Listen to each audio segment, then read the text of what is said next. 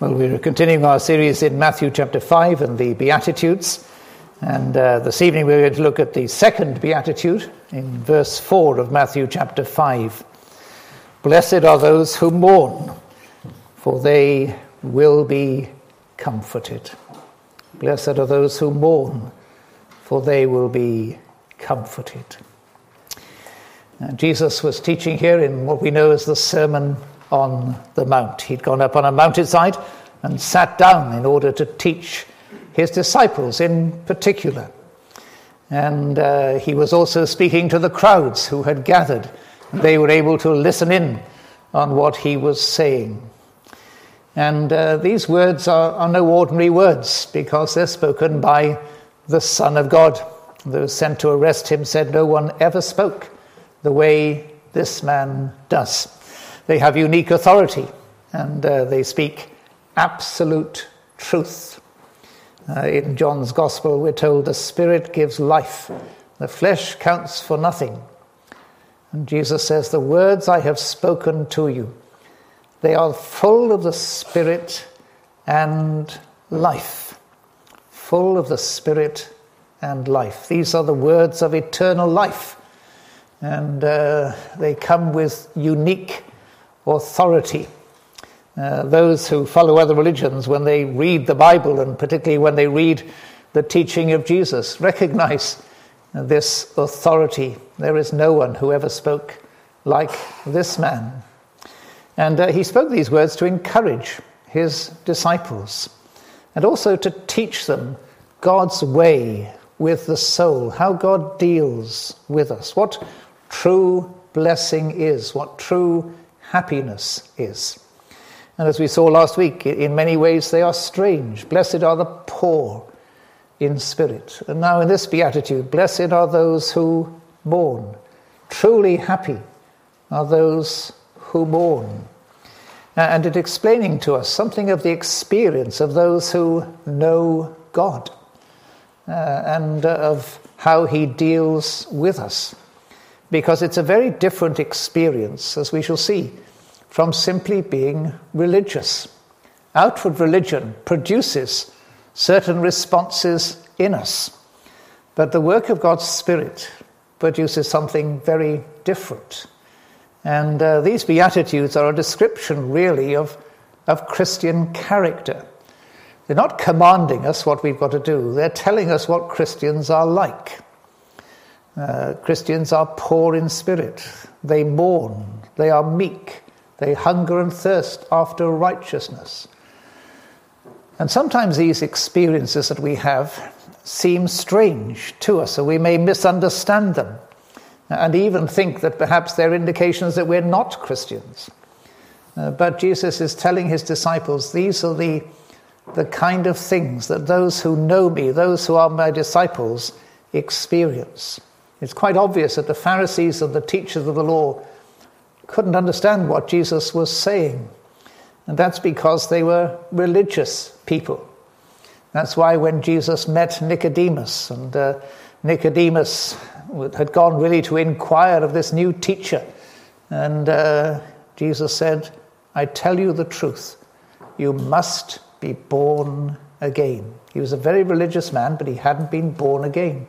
And therefore the responses of the soul to God were not something that he knew. The reflexes, the spiritual reflexes of the soul. And so we come to this beatitude, blessed are those who mourn. I want to begin by asking the question, what mourning is blessed? What is there to be blessed in mourning? Sometimes mourning expresses our selfish desires and how they've been frustrated. People get sad because they can't get what they want. And they get really upset about it. Sometimes children can become very sulky because they haven't got something that somebody else has got, or something they feel they desperately need. And they may even cry and get really upset about it. Toddlers often cry when they can't get their own way.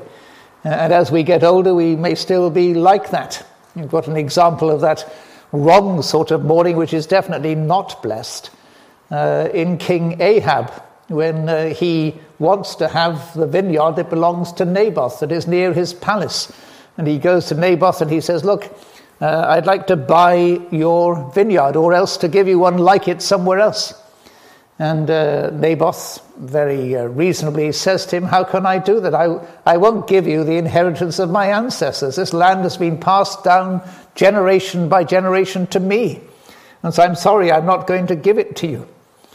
And we're told that Ahab went home sullen and angry because of Naboth's reply.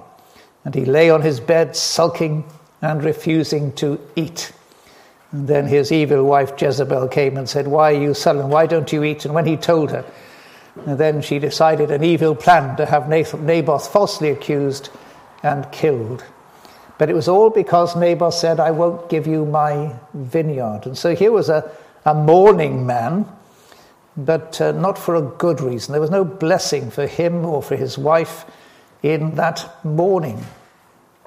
And sometimes people are sorrowful about the consequence of sin, about the fact that they realize they've done wrong and they will have to face up to the consequences of it. A bit like if you're driving along and you're going too fast and suddenly you see a blue light in your rear mirror and you suddenly think, oh no, I've been caught. And what you begin to think about is the consequences of that. Now that's not godly sorrow, that's just a fear of consequences.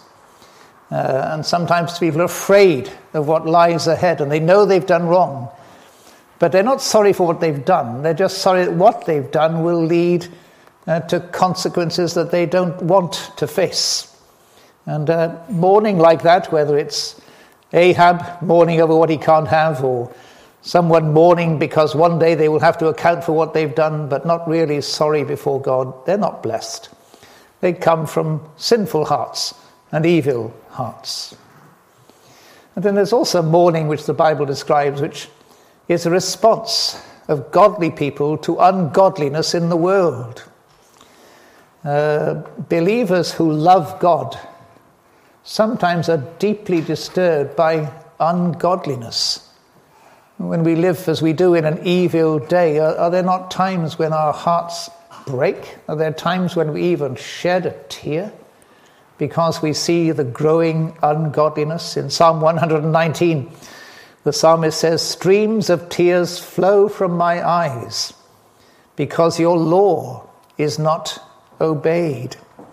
It was the kind of sorrow that Lot experienced when he lived in Sodom, an evil city. And in 2 Peter 2, we're told that Lot was rescued, a righteous man who was distressed by the depraved conduct of the lawless.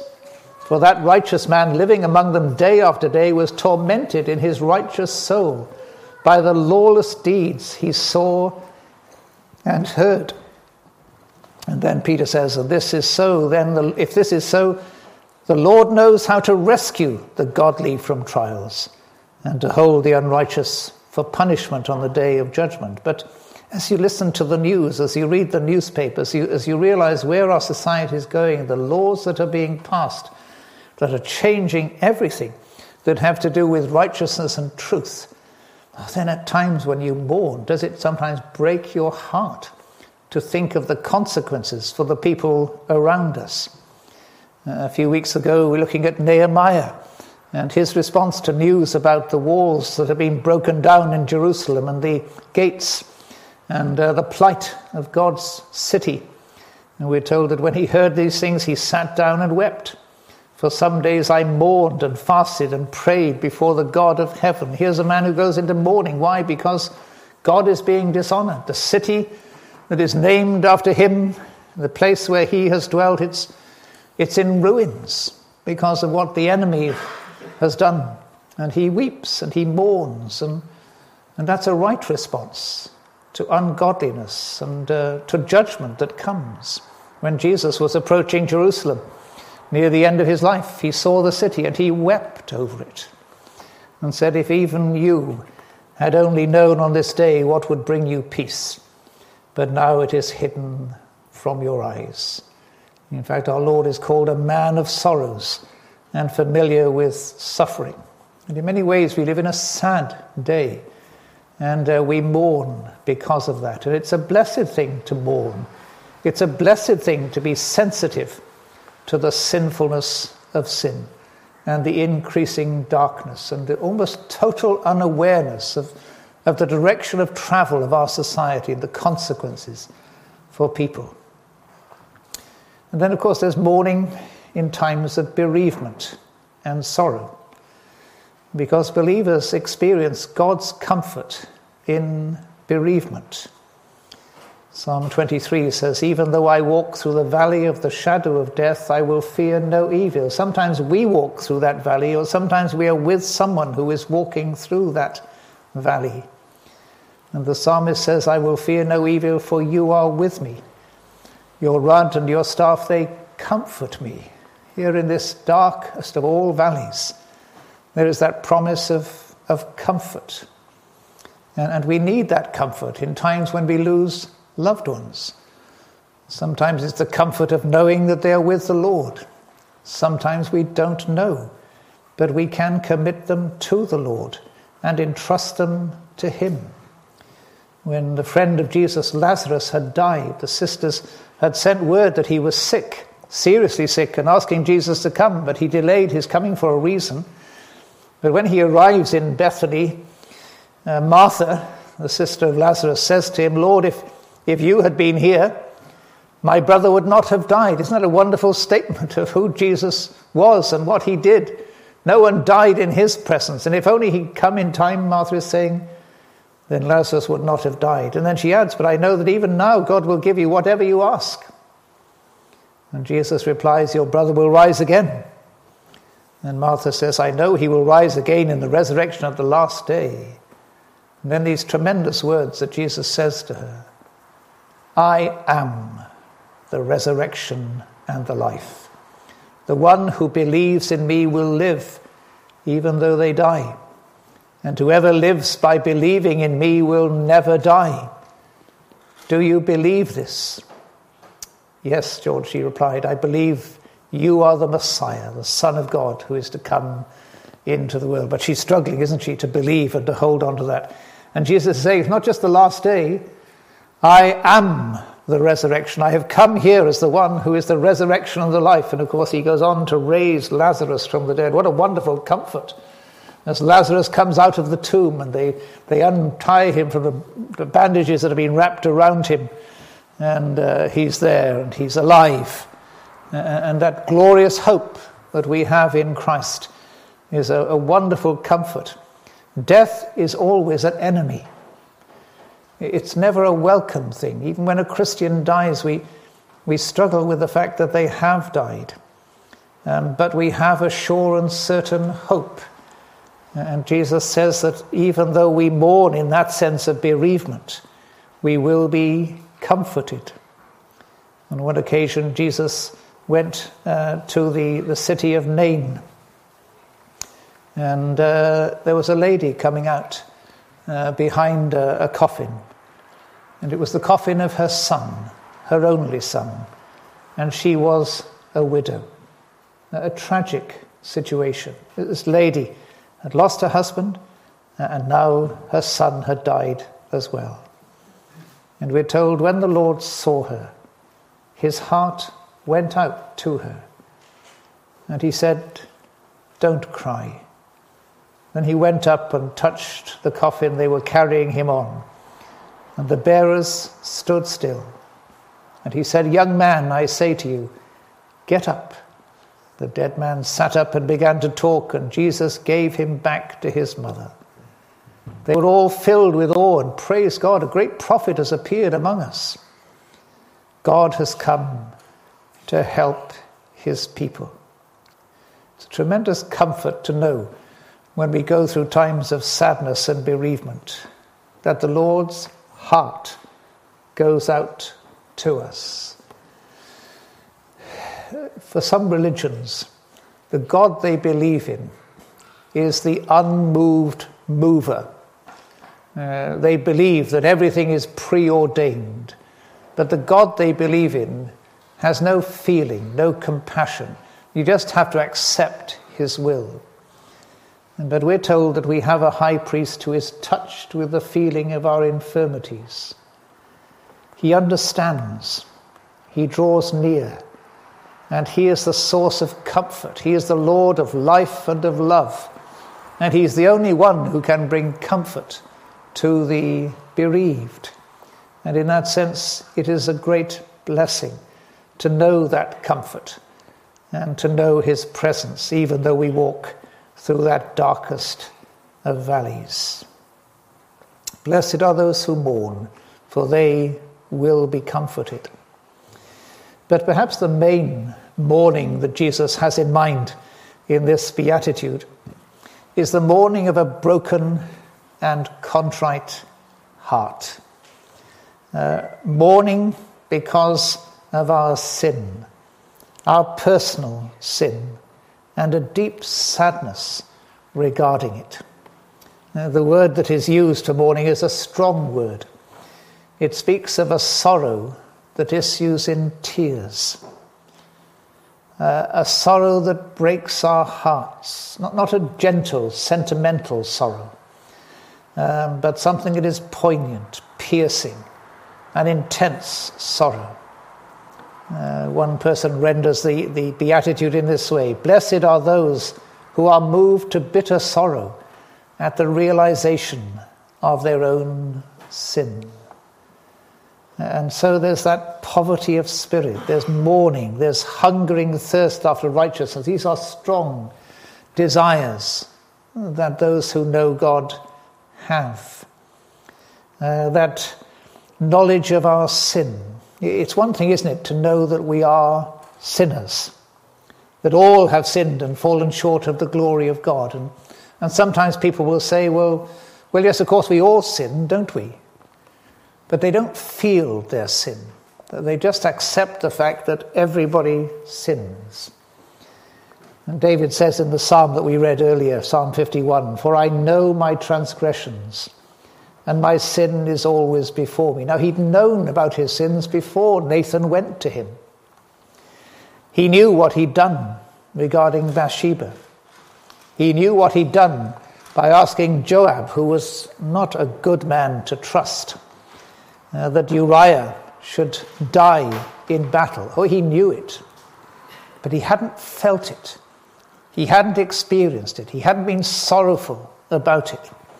But when Nathan comes and confronts him with his sin, then he's convicted.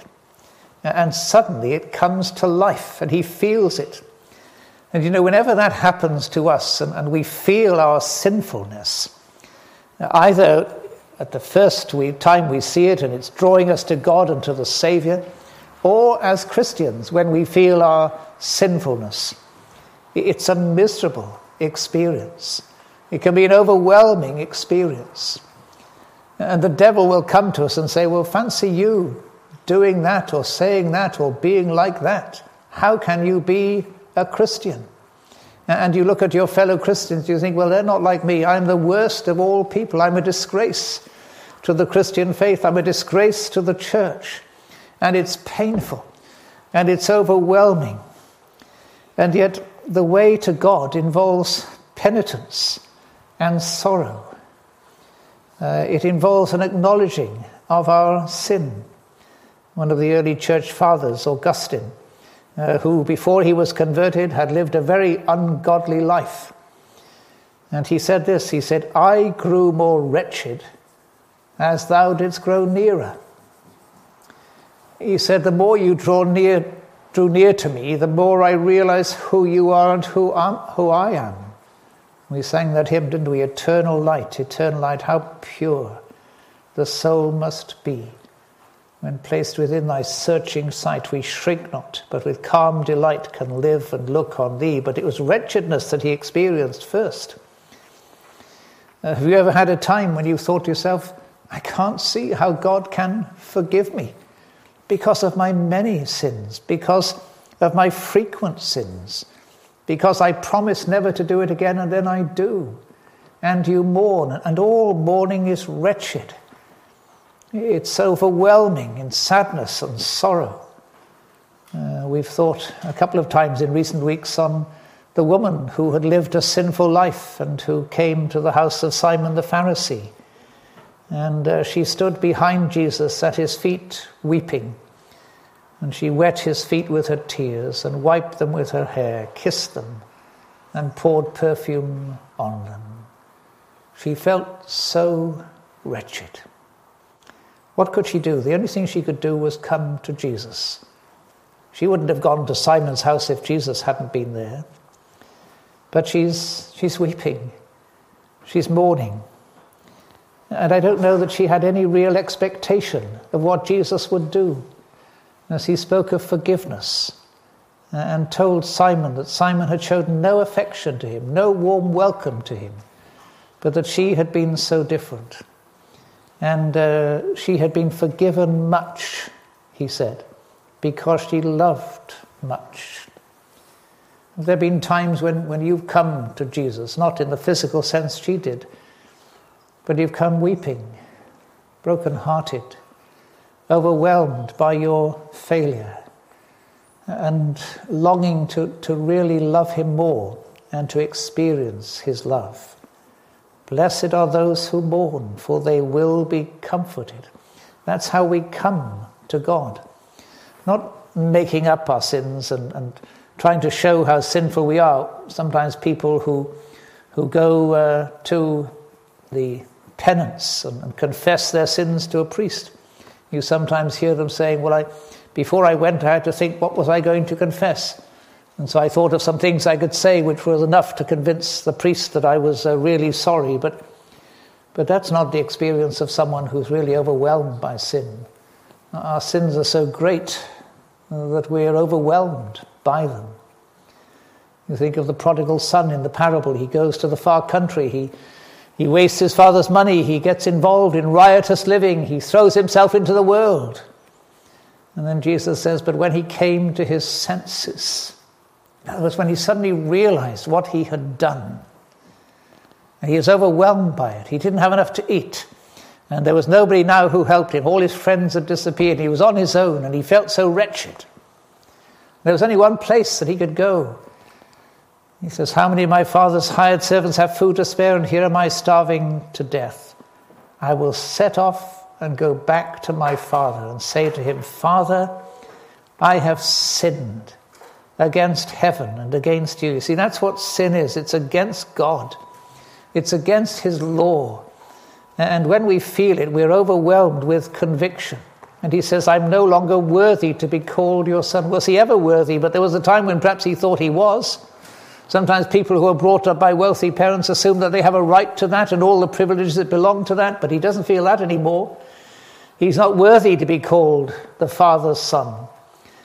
Make me like one of your hired servants. And he got up and went to his father. And then he experiences the love of God. Blessed are those who mourn, for they shall be comforted beyond their expectations.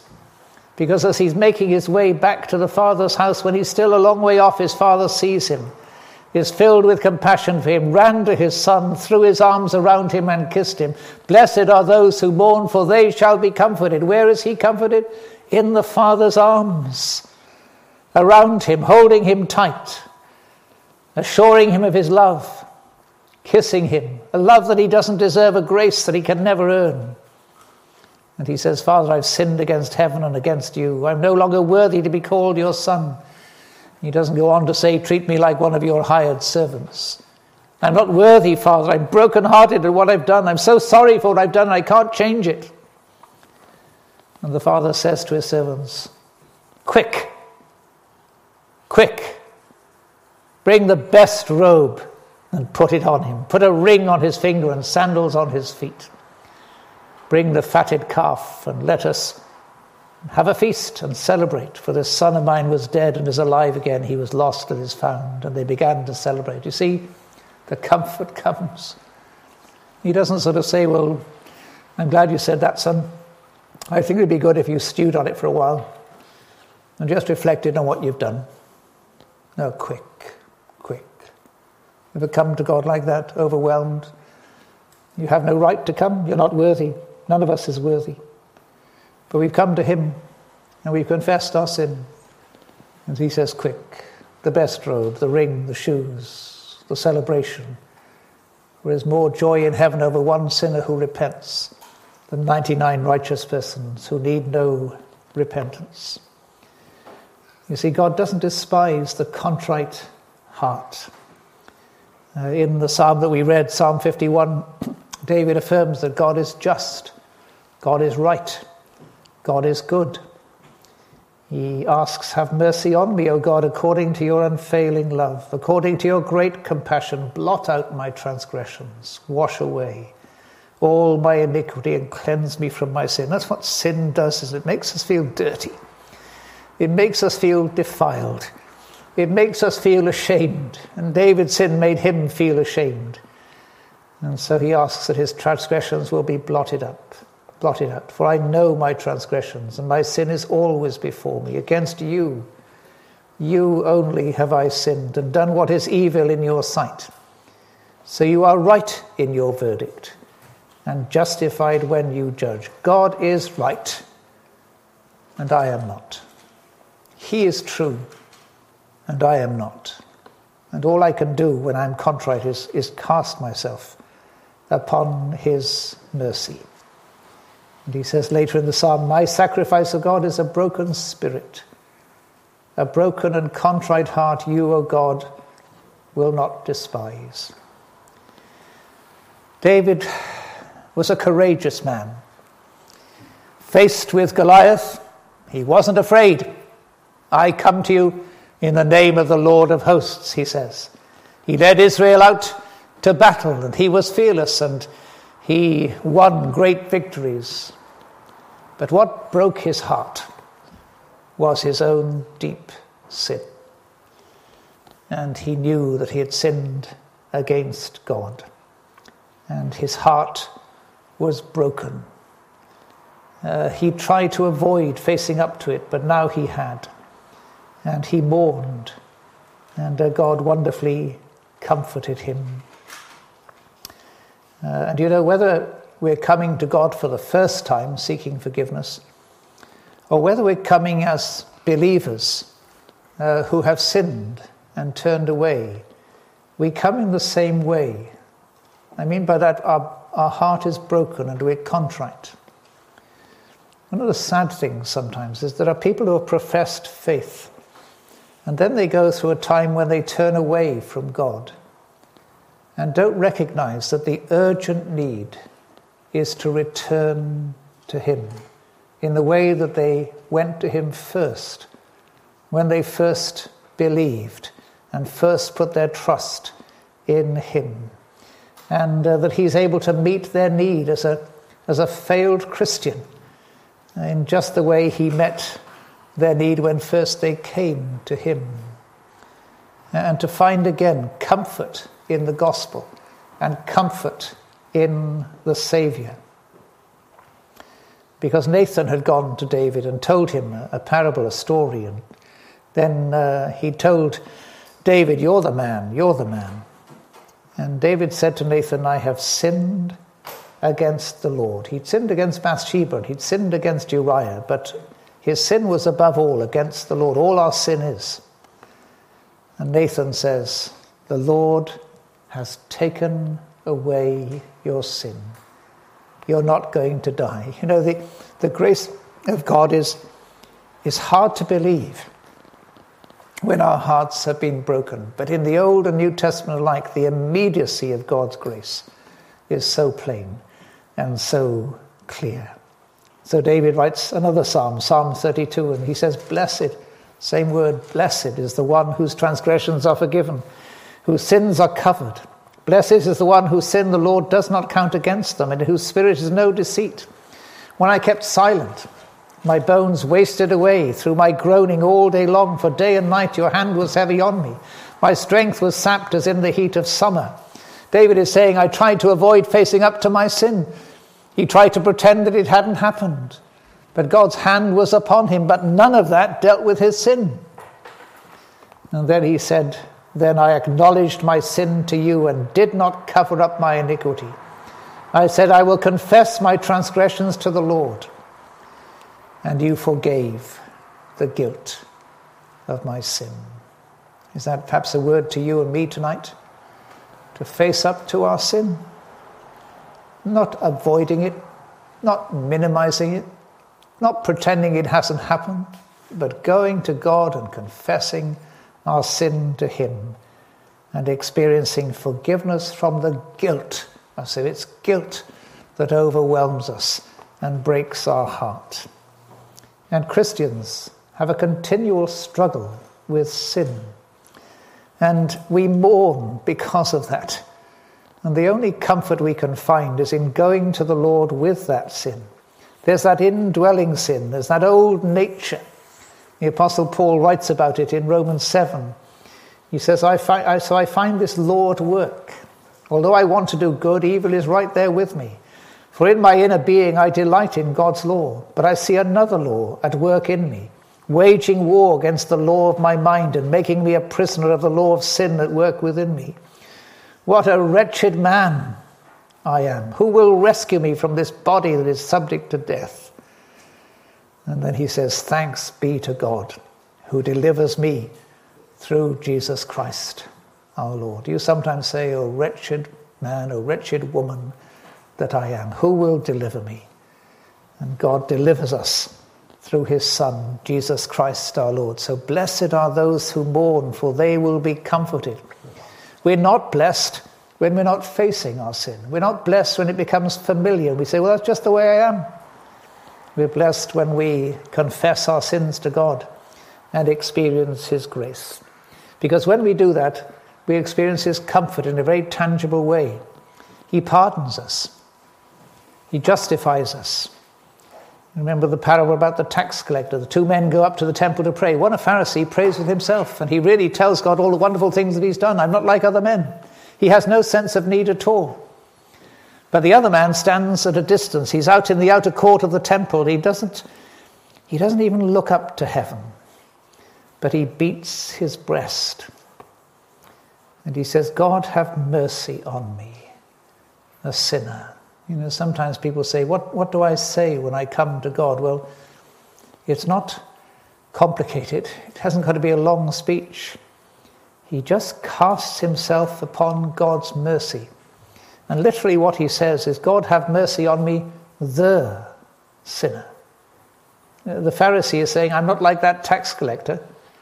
Tax collector isn't saying like that. He's just thinking about himself before God. And Jesus says, I tell you that this man, rather than the other, went home justified, put right with God. For all those who exalt themselves will be humbled, and those who humble themselves will be exalted. When we come to him and confess our sins, we go home justified. Again, you see the immediacy of it. Quick, bring the best robe, put it on him. I have sinned before the Lord. Your sin has been forgiven. What a wonderful thing it is to know God's forgiveness. What a comfort it is. So that our sins, which are many, have been forgiven. Paul writes to the Romans and he says, therefore, since we've been justified through faith, we have peace with God through our Lord Jesus Christ. David had no peace when he didn't confess his sin, but when he confessed it, he found that peace again and that blessedness of which he writes. And Paul speaks about that faith into the grace in which we now stand. Because our Lord restores us when we fall and when we fail. Peter's a great example of that, isn't he? Because he denied his Lord 3 times. And when it happened the 3rd time, we're told out that he went out and he wept bitterly. Bitterly. He was broken-hearted. And he thought to himself, I've failed the Lord in the Lord's hour of need. I said I'd never do it, but I did. I did it 3 times, and he told me that I would, but I was too proud, too arrogant. And you know, always when we're broken-hearted at sin, then it seems we can't do anything about it. We can't change it. We can't sort of wind back and do something different. And Peter couldn't change it. And he was overwhelmed with sorrow and sadness. And that's why when the Lord meets him by Galilee, he starts to ask him questions. And he's trying to find out what is really in Peter's heart.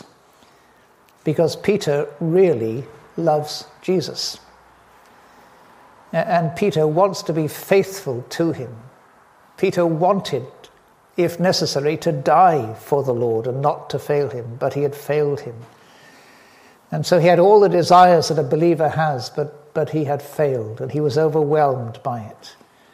And 3 times Jesus asks him, Simon, son of John, do you love me? Do you love me more than these? Do you truly love me? Do you love me? And Peter says, yes, Lord, you know that I love you. Have you ever said that to the Lord? You've come and said, Lord, I've failed you. Failed you badly. Failed you again and again. I keep on failing you. And he says to you, do you love me? And loving the Lord doesn't exempt us from sinning and failing him seriously. But he restores us. And he says to Peter, feed my lambs. I trust you with a work to do. And so Peter, who was mourned at his failure, is comforted. And the hope of heaven is a comfort too. In the parable of the talents, a man comes who's been given 5 talents and he's made 5 more. And Jesus says to him, well done, good and faithful servant. You've been faithful in a few things. I will put you in charge of many things. Come and share your master's happiness. You see, that's the reward of grace.